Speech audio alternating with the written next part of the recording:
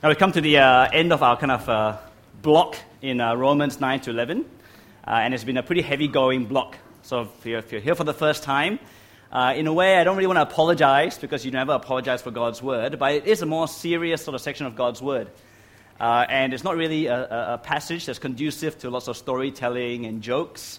It's not really a passage conducive to a lot of Christian living either. But in a way it goes to the heart of what we think about God and whether we can trust Him. For in this section that we've been looking at since Romans 9, 2 weeks ago, the big question that we've been confronted with is, can we really trust God to keep His promises to us? And that's a big question, isn't it? Can we really trust God to keep His promises to us? And over these last two chapters, in the last 2 weeks, and in chapter today, we see that Paul is answering this big question. But along the way, there's been other questions raised, hasn't it? And I've heard it from you guys directly and from feedback from other people that there are other questions raised as we approach this part of God's Word. Even very uncomfortable questions. And we're not sure that we like the fact that God acts the way that He does. Some of us might even find it hard to accept the fact that God elects. What's all this election and choosing business? How does it even work? That God is sovereign in election, He shows mercy to whom He has mercy on, and yet at the same time we're told that we're responsible, that we have to make choices, that our faith matters. Now during the week, one of my daughters happens to be reading Romans 9 in her quiet time as well. And obviously this is my oldest daughter, but she's only 12, right? Not quite 12 yet. And she's reading Romans 9, and she's bombarding me with the same kind of questions that I've heard from you guys. And she's asking me questions, I'm giving her answers, and she's pushing me to explain more. And at the end of about 15, 20 minutes of this, she closes her Bible and says to Faith and I just don't get it. I don't want to think about it anymore. I'll think about it another time. Right? So I thought, okay, we'll just leave it.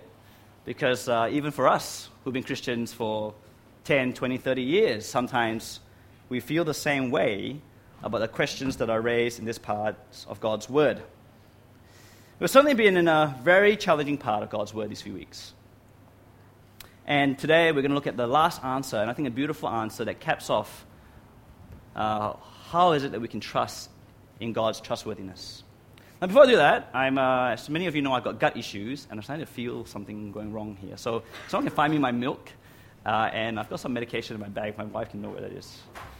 So, yeah.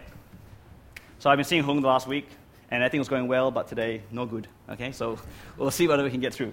Okay, so tough sermon, tough gut issues. Everyone's just tough going today, okay? But it's going to be good, I reckon. At the end of it all, it's about really how we're going to respond to God, especially for His character and His ways, right? How are we going to go do with that? Okay, thanks very much. It's got my name on it, Pastor Bin. So if you see that in the cupboard, don't take it. Cheers. Thanks.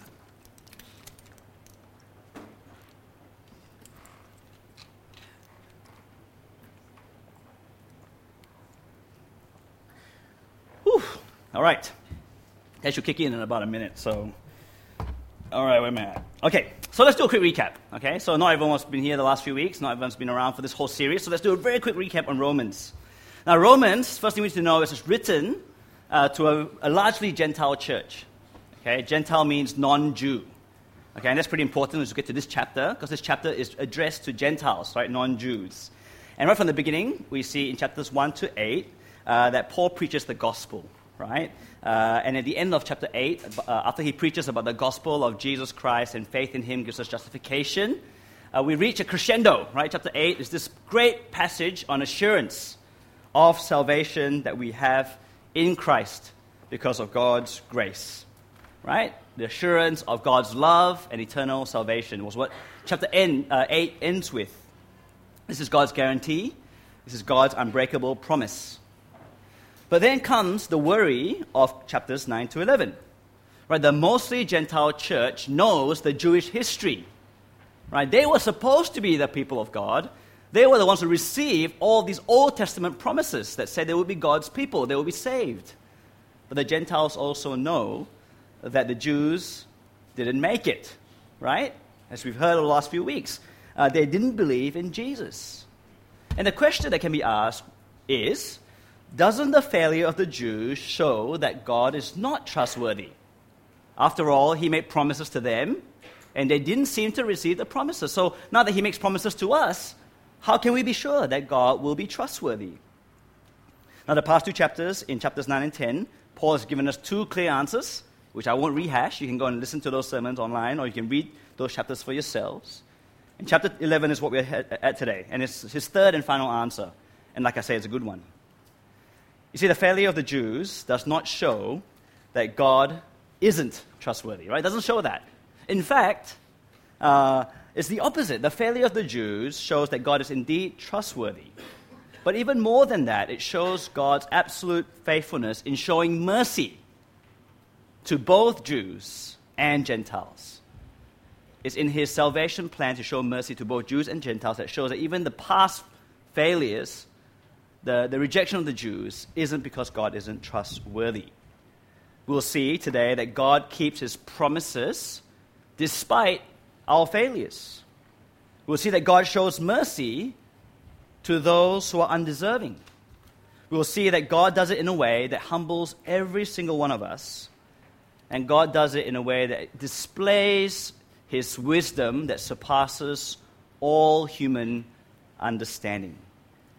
And the question that we'll be left with today is, will we humble ourselves and glorify God for who he is and how he works? Will we do that? Will we humble ourselves and glorify God for who he is and how he works? Or will we stand in judgment over God and say that, God, you can't do things your way? That's the question at the end of this sermon that we have to answer. Now, as we go to chapter 11, we'll see that there's a more specific question that Paul's addressing here, right? It's found in verse 1. Has God completely rejected the Jews? Right, that's the big question of this chapter. Has God completely rejected his people, the Jews? And Paul's answer is a straight, no way, Jose, right? Oh, it's by no means, right? This is a technical word, but no way is his answer, right? No. And he gives three reasons, right, in this pretty long, pretty complex chapter for why God has not rejected his people. And in between, he brings in implications for the Gentile readers, which I'll put together at the end, okay? So we'll do the reasons first, and then we'll come around and look at the implications that Paul has for us Gentile readers. First reason, point 2a. Though the Jews are consistently rebellious, God has not completely rejected the Jews, right? God has always and will always have a remnant, right? A small amount, remaining members, right, in his people. Paul starts by pointing to himself. He says, hello, I'm Christian, I'm saved, and I'm a Jew, right? He's a descendant of Abraham, right? The first Jew, so to speak. He's from the tribe of Benjamin, which is one of the two tribes that actually remain faithful to God in the Old Testament. And Paul is a believer, right? He's proof positive that not all Jews are rejected, which is pretty amazing when you think about Paul. For he was Saul, wasn't he? The last person you'd expect to be saved, to receive mercy, because he was a persecutor of Christ and the church. And yet Paul says, look at me. God has saved me. Not all Jews have been rejected. And then Paul points to the Old Testament and he says, remember Elijah? Remember back in 1 Kings 19?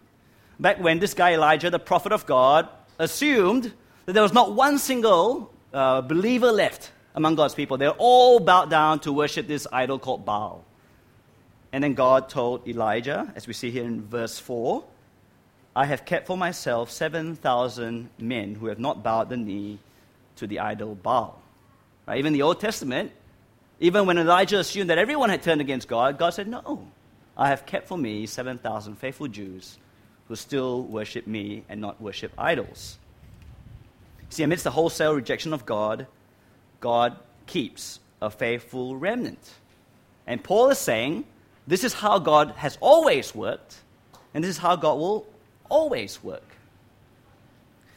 Now, the fact that there will always be a faithful remnant is completely because of God's grace. Right? It says much more about God. In fact, it says everything about God, that there is a faithful remnant. than it does about people. Because left to our own, whether Jew or Gentile, we will all turn away from God. Remember back to Romans chapter 3, the summary of chapter 1 to 3, right? Chapter 3, verse 18, verse 10 to 12 says this. None is righteous. No, not one. No one understands. No one seeks for God. All have turned aside. Together they have become worthless. No one does good, not even one. This was the summary of the human condition that we saw 8 chapters ago. I mean, it's not that we are sinful all the time and that we turn away from God all the time, but it's saying that humans just have no consistency. There's no perfect faithfulness. There's no real desire to live as if God really was our God in every moment of time, to give him the honor and thanks that he deserves at every moment as our creator, as our king. It's only by God's grace that a faithful remnant is sustained. And then Paul explains this, right, in verse 7 to 10, about why is it that the Jews rejected God. It wasn't because God wasn't faithful. It's because the Jews were the ones who made the choice to turn away from God. Now, verse 7 to 10 is simply a reminder of the last 2 chapters. It's this mixture of Jewish rejection, because they did not seek after God's righteousness the way they ought to. They did it by works rather than by faith, and so they didn't receive what they sought. But there's an additional kind of reminder here that in response to this rejection, God hardens their hearts, right? God judges their rejection by handing them over to their choices. And once again, we're reminded back to Romans 1, right, where God hands Gentile sinners over to their sins. So also he hands Jewish rejections to their rejection. And so we see here this quite in-your-face kind of statement. God places stupor in the hearts of the stupid. He closes eyes that have already been shut. He shuts ears that have already closed off to God, who have already tuned out from God. And we're reminded again and again that God never makes anyone reject him, but he does judge those who do reject him. But more than that, God graciously works in the heart of some to bring them to faith and so be saved. Right? God works in the heart of some to bring them to faith and be saved. This is the first reason, right? There is not a total rejection, because there's always a faithful remnant by God's grace. The second reason we see in this passage is that the present rejection of the Jews is partial, which God is using to bring salvation to the Gentiles. Now, this is a point that reveals to us the mystery of God's salvation plan worked out in human history. Right, we see this in verse 11. So chapter 11, verse 11. So I ask, did they, the Jews, stumble in order that they might fall? By no means. Rather, through their trespass, salvation has come to the Gentiles, so as to make Israel jealous. Have a look at verse 15. The Jews' rejection means the reconciliation of the rest of the world. Then in verse 25, is a great summary, verse 25, of what's going on here. Lest you be wise in your own conceits, I want you to understand this mystery, brothers. This is the Gentile brothers. A partial hardening has come upon Israel until the fullness of the Gentiles has come in. Right? See, Israel's stumbling is not total or final, right? It's partial and temporary. They have stumbled over Christ for now, right, in the first century, but they have not fallen in some kind of irretrievable way. Right? We're being given an insight into God's sovereign plan, where the present Jewish rejection is a way to bring the gospel into the entire world, into the Gentile world. Now, if you know your Testament, you know there's always God's plan to save the nations. Right? Famous verses you probably should memorize in Genesis. When he spoke to Abraham, right, the first forefather, he said, I will bless those who bless you, and in him who dishonors you I will curse. And in you, through you, Abraham, and your family, all the families of the earth shall be blessed. Right? God's plan from the beginning was to bring salvation to the nations, to the world. But we see that God does it through first the nation Israel, and then to the world. And we see this in Acts, isn't it? That the gospel first went out to the Jews, but when the Jews rejected, then the gospel went out to the Gentiles. So remember back in Acts last year, we did this sermon series, Acts 13, The next Sabbath, almost the whole city gathered to hear the word of the Lord. But when the Jews saw the crowds, they were filled with jealousy and began to contradict what was spoken by Paul, reviling him. And Paul and Barnabas spoke up boldly, saying, "It was necessary that the word of God be spoken first to you, Jews. Since you thrust it aside and judge yourselves unworthy of eternal life, behold, we are turning to the Gentiles. For so the Lord has commanded us, saying, I have made you a light for the Gentiles, that you may bring salvation to the ends of the earth." Right? They were supposed to be a light to the nations, but at the end of the day, God still fulfills his plan, that through their rejection, the gospel goes out to the Gentiles. Now stop and think about that for a moment, right? God is sovereign in human history to fulfill his eternal purposes and plans. Right? When you read your history books and you think about the entirety of human history, God is so sovereign and so powerful that he can work through the everyday workings of every person in every place in our human history to fulfill his plans and purposes. Now, when we study our history books and we think about our own history, whether that's 10, 20, 30, or 80 years, we can honestly say that we are not some kind of puppet being messed around by a puppeteer. We're not simply robots, right, mechanically going through life under the control of some power. We can't say that, right? We know that we make choices. Right? We know we're not just pawns being helplessly moved about. We all make decisions every day. Humanity has always made decisions every single day. We are human and we make choices, real choices. And the world, it is the way it is because of the choices that humanity has made. Right? But we have also come to know, through the revelation of God's word, through his divine, miraculous interventions, especially in revealing himself through his Son, that God is sovereign, that God is in control. Those truths are both true. And that's what we've been trying to see these last few chapters. God works sovereignly through the rejection, the real choices of the Jews to bring salvation to the Gentiles. That's an amazing thing to realize about God. Now, Paul said this right at the beginning in our summary verse of Romans 1. Right? Many of you still remember it, hopefully. The kind of catchphrase for the entire book is, "For I am not ashamed of the gospel, for it is the power of God for salvation to everyone who believes, to the Jew first, and then to the Greek." Now, the Greek is just another way of talking about Gentiles, right? They're the kind of sophisticated Gentiles. You see, Gentile salvation was always God's plan, but it's not the end of the salvation story. Look back again at verse 11 in chapter 11, right? Chapter 11, verse 11. "So I ask, did they stumble in order that they might fall?"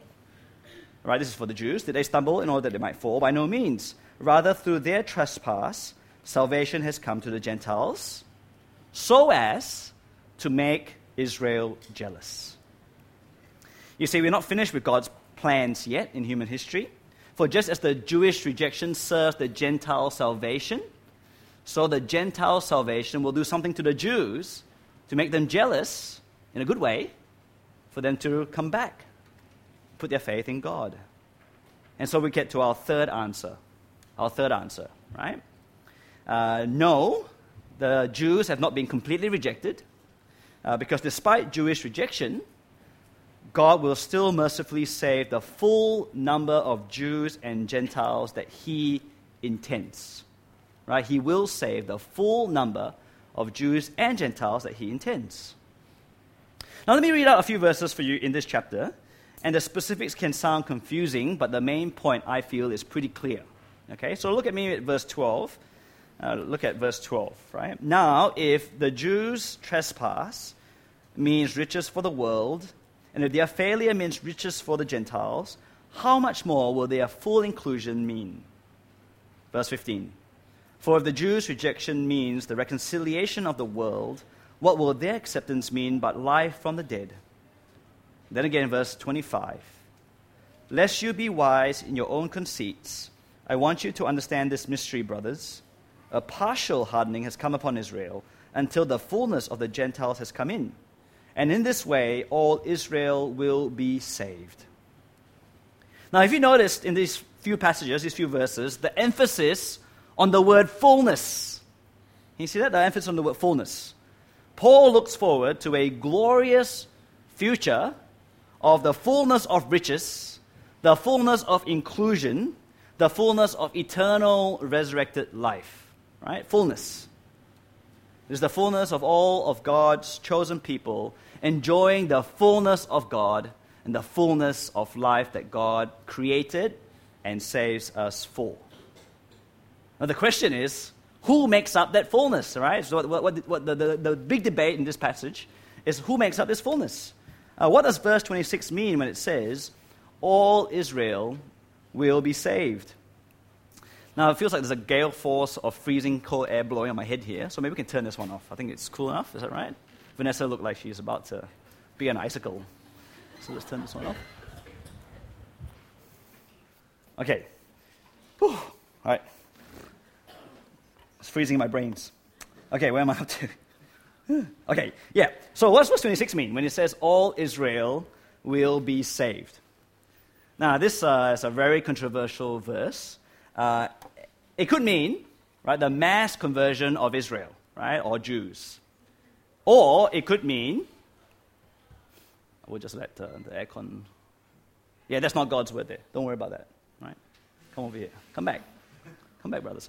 Okay, it could mean the mass conversion of Jews, right, in some future date, that God will miraculously and suddenly bring in all the Jews. So all Israel as a nation is saved. Or it could mean Israel as the remnant of verse 5, right? The remnant that God always intends to save. An idea which began back in chapter 9, verse 6. If you go back to chapter 9, verse 6, remember the beginning of this section? Paul says that not all Israel, not all national Israel is truly Israel. They're truly the people of God. These are the two main options we have, right? Now, I don't think you can really tell for sure from this passage. That's why there's so much debate, and there are books written about this. But I lean more towards the second view, right? That it's talking about true Israel, right? The remnant that makes up all Israel. It doesn't really matter. But I think it matters to some Christians out there, as you know. And some Christians and some nations actually form national and international policy based on the teachings in this chapter, which I think is probably not a best idea. Because the main point from this passage, what matters most, is that God has a full number of Gentiles and Jews that he will save. He never tells us how many. He just says that all that he wants to save, the fullness of his people, of Jews and Gentiles, he will save.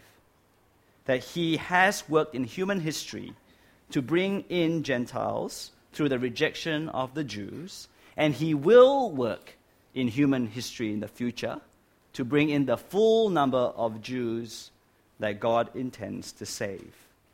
The point here is of God's control and sovereignty in salvation. Right? How? The specifics we don't know. All we need to know is that God is faithful and trustworthy to fulfill his promises to both Jews and Gentiles. Now, I think that covers pretty much the salvation history, the theology of this chapter. Right? There's a lot of details that we don't need to go into, but I think that clearly covers it, those three answers that Paul gives. But like I said, along the way, he gives us, especially us Gentile readers, some strong implications, some strong things to consider and to respond to God with. And the first is to do with humility. First clear instruction in this passage is to be humbled. God's salvation plan humbles every single one of us. It should humble us. Now, if I'm not mistaken, every single person in this room is a Gentile, right? I'm pretty sure you're not Jews. No Jews here. Okay, if there is a Jew here I don't know about, God humbles you too, right? It's not just the Gentiles he's trying to humble in this passage, it's the Jews as well, as we'll see. The gospel came to the Jews first. It's clear, right? Came to the Jews first, then to the Gentiles. And Paul says in verse 17, have a look at verse 17. But if some of the branches, right, the Jewish branches were broken off, And you, although a wild olive shoot, that's you Gentiles, were grafted in among the others, and now share in the same nourishing root of the olive tree. Do not be arrogant towards the branches. If you are, remember, it is not you who support the root, but the root that supports you. Then you will say, branches were broken off so that I might be grafted in. That is true. They were broken off because of their unbelief, but you stand fast through faith. So do not become proud, but stand in awe. For if God did not spare the natural branches, neither will he spare you. You see, the Jews were the original people of God. They were the roots, right? Abraham, Isaac, Jacob. They were the trunk, and they were the branches of God's tree. That is God's salvation plan at the beginning, right? It began with them. We Gentiles, on the other hand, weren't part of this tree. We were the wild olive shoot, right? Growing somewhere else outside of God's tree, right? In some other part of the field in this metaphor. We were those who had to be grafted in. We are like children who are adopted. Right? We're not the natural born. We are adopted in. Adopted children do not get to be arrogant and proud against their brothers and sisters who are natural born. That's what Paul is saying. If we know our position as those grafted in from the outside, those adopted in from the outside, how can we be arrogant and proud against those who were originally there? Even if they have gone wayward and gone astray. How can we be arrogant against them? Now, not many of us have Jewish friends that we are tempted to be arrogant against. Who has ever experienced feeling arrogant against a Jew? It's probably not an experience that we face in our day-to-day lives. We generally don't think about them too much, except to maybe feel sorry for them that it's a mess, right, in Palestine. But I think this kind of attitude of humility should come across in every aspect of our life as Christians, not just against the Jews, but against other Christians as well. You see, some of us may become arrogant in our salvation over time. And this seems to be a struggle as we become more mature in the faith, as we are longer in the faith. We can start to take for granted how undeserving we are to be saved by God. We can become smug in our faith, looking down on those who we deem to be weak in faith. We can be smug against those who walk away from the faith. Now, I used to be in YF as a member, back when YF was mainly a migrant group. As many of you have heard, people like Rutan and Amanda and Dan were my leaders when I was a 12-year-old wee little kid. And there was about maybe 50, 60 of us at the peak in the 90s. And I would say that about half of my YF brothers and sisters are no longer walking with God. Either they fully rejected or they just don't think about it anymore.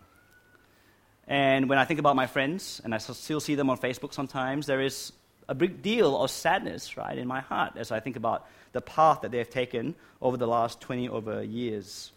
And there is sadness there for sure. At the same time, I know that in my heart there's a part of me which shakes my head at them, right, and sort of goes, tisk, tisk. You know tisk, tisk? It's like, how could you guys do that? How could you guys, reject God who loves you so much? How could you once believe in the power of the gospel and then now suddenly live by the power of your own strength?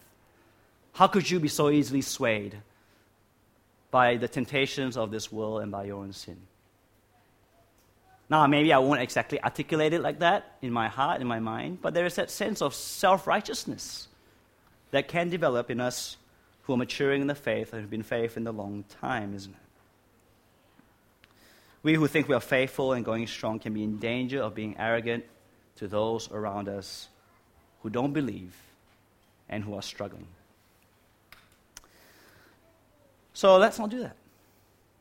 There's a reason why there is so many times the Word of God instructs us to be humble people. For those who have been shown mercy, how can you not be humble? How can you ever be proud of your salvation when it is nothing that you and I have done to earn or deserve it? So we Gentiles, be humble. But Paul here also says, well, the Jews need to be humble too. Right? The Jews may have been the original salvation through Christ was offered to them first. The Messiah was from the Jewish nation, but they rejected the gospel. And they need the salvation to be brought to the Gentiles for them to realize what they're missing out, for them to be saved. They're humbled too. So both Jews and Gentiles, we're both humbled. Now when it comes to salvation, there is no place for pride because Jew and Gentile alike stand or fall on the basis of faith, right? So it's the second point here, isn't it? Second implication is faith. Keep standing firm in faith because that is the only basis by which we are made right with God and receive His salvation. We've heard over and over again in Romans that salvation is by faith alone, in Christ alone. Faith is an utter dependence on God, in Jesus Christ, His Son, to save us.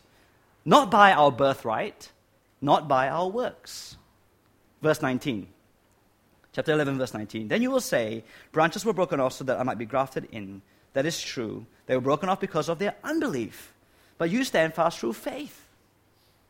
And so don't become proud, but stand in awe, for if God did not spare the natural branches, neither will He spare you. Note then the kindness and severity of God. Severity towards those who have fallen, but kindness towards you, provided you continue in His kindness. Otherwise you too will be cut off. And even they, if they do not continue in their unbelief, will be grafted in, for God has the power to graft them in again. The Jews were cut off because they did not believe in God's Savior. And there's a warning here, right, for us to be responsible, to keep standing firm in our faith in the Lord Jesus Christ. For what happened to the Jews can happen to us too if we turn our backs on God. And so Paul continues, right? Say, don't be smug in your faith.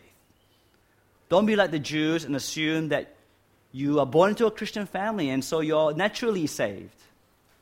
Don't assume that just because you've been coming to church all your life that you're going to be all right with God, as if just attending something shows that you are faithful to God. Don't be complacent, thinking that you once said the sinner's prayer, 10, 20, 30 years ago, and that means you're all good now. Don't make daily compromises that lead you further and further away from a wholehearted and growing trust in Jesus Christ, our Lord and Savior. The rejection of the faithless Jews ought to motivate us to keep standing firm in our faith. And once again, it's a reminder to take responsibility for our choices. So you see, we keep bouncing back, isn't it, between God's sovereignty and our responsibility. But we're really going to end with God's responsibility, God's choices, God's sovereignty here in our last 2 points. You see, that any of us can be saved at all is one of the biggest lessons we need to learn. Not just in this chapter, not just in chapter 9 to 11 of Romans, but the entire book of Romans, entire scriptures, is to come to this realization, deeper and deeper realization and understanding of how we are desperately in need of God's mercy. Now, one of the biggest reasons I think we struggle to receive the teaching of God's election is because we don't really believe that humanity is that bad. Right? We're not really that sinful. Right? We don't really deserve God's judgment. Is what a lot of us kind of think on the inside. Look at verse 30. Chapter 11, verse 30. Just as you were at one time disobedient to God, but now have received mercy because of their disobedience, so they too have now been disobedient in order that by the mercy shown to you, they also may now receive mercy. For God has consigned all to disobedience, that He may have mercy on all. Who's disobedient? Gentiles and Jews. Right? All have been judged to be disobedient. Romans 1 verse 18 to 3:20 was devoted entirely to proving that every single Gentile and every single Jew is disobedient, is dishonoring, and living in denial of God. Remember, there is no one righteous, not even one. We'll keep on saying that because it's true, and we need to come to terms with that. That God has consigned all to disobedience. He has determined, He has judged all of us to be sinners deserving of His righteous wrath and condemnation. No one likes hearing that. And many churches stop preaching that. But unless we hear that and understand it and believe it, we will never understand our need for mercy. It will never marvel at the fact that God gives it. God isn't playing a game here, right? God doesn't enjoy judging us. But he takes our sinful choices, our rejection of him very seriously. He is the holy God. And we expect him to be righteous and just in his judgments, and he does. And it just so happens that we deserve his condemnation. And the only hope for us guilty, condemned people is mercy. That is the only hope that we have. For mercy is to not receive the punishment that we deserve. Right? It's not about whether we deserve to receive mercy. It's whether we will have the privilege and the surprise of getting mercy when we know we deserve judgment. Mercy is not a right, it is a gift. It is to receive something we don't deserve.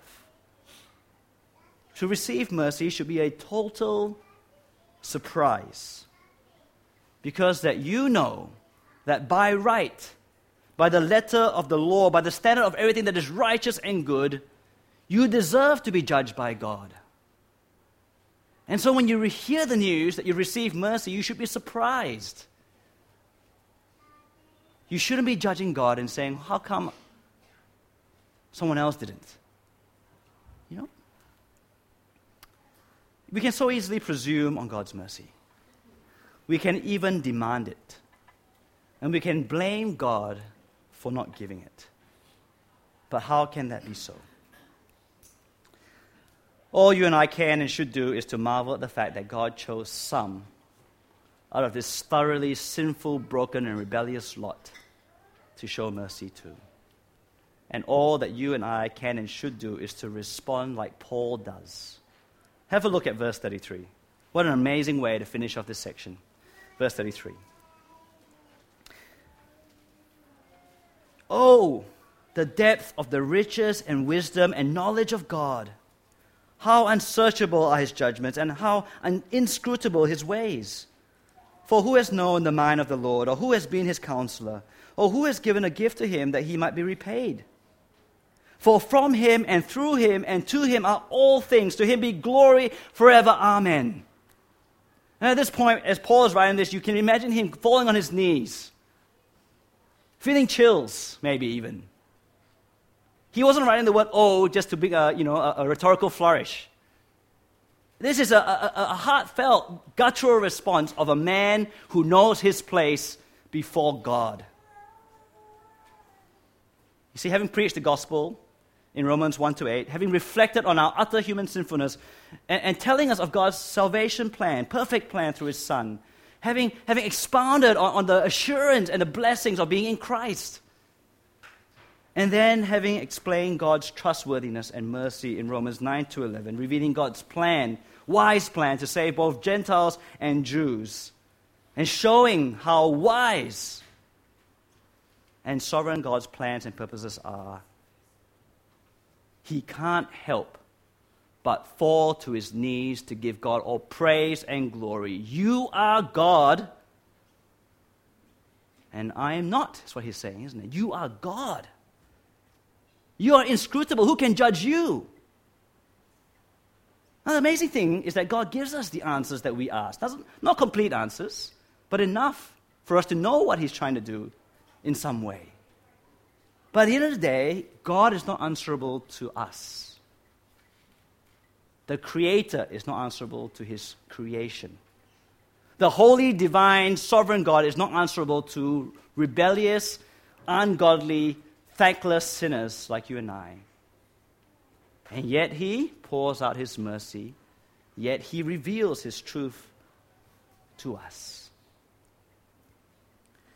God is God. You and I are not. How do you respond to that? How do you respond to that statement? How does your heart respond to that statement? How willing are you to accept this truth? God is God, you and I are not. When I say that phrase, does it leave a bitter taste in your mouth? Or does it fill your heart with joy? What happens when I say God is God and you are not? Some of us find it so hard to glorify God's wisdom because we don't agree with it. We find it hard to glorify God and his wisdom because we don't agree with it. Right? We question the right that God has to act the way he does. We can't accept that God judges humanity. All we want is for God to be this fluffy, heavenly daddy that pours out his love without distinction. And we're not happy that he shows mercy to some and not others. And we question God's salvation plan. Why Jews first and Gentiles? Why does it take Gentile conversion before the Jews will come back? Like I said, God has given us so many answers. Lovingly and kindly, God has given us insight into his purposes and plans. But at the end of the day, he's not answerable to us. We're answerable to him. So the question really is, will we marvel and worship? Will we humble ourselves under God? Will we, having come to know the creator of this world, the author of our salvation, having understood the gospel of God's grace, will we fall on our knees in humility and in worship? Will we open our mouths to call out to God in faith and to fill our lips with praise? Let me pray that that's what we will do. Let's pray.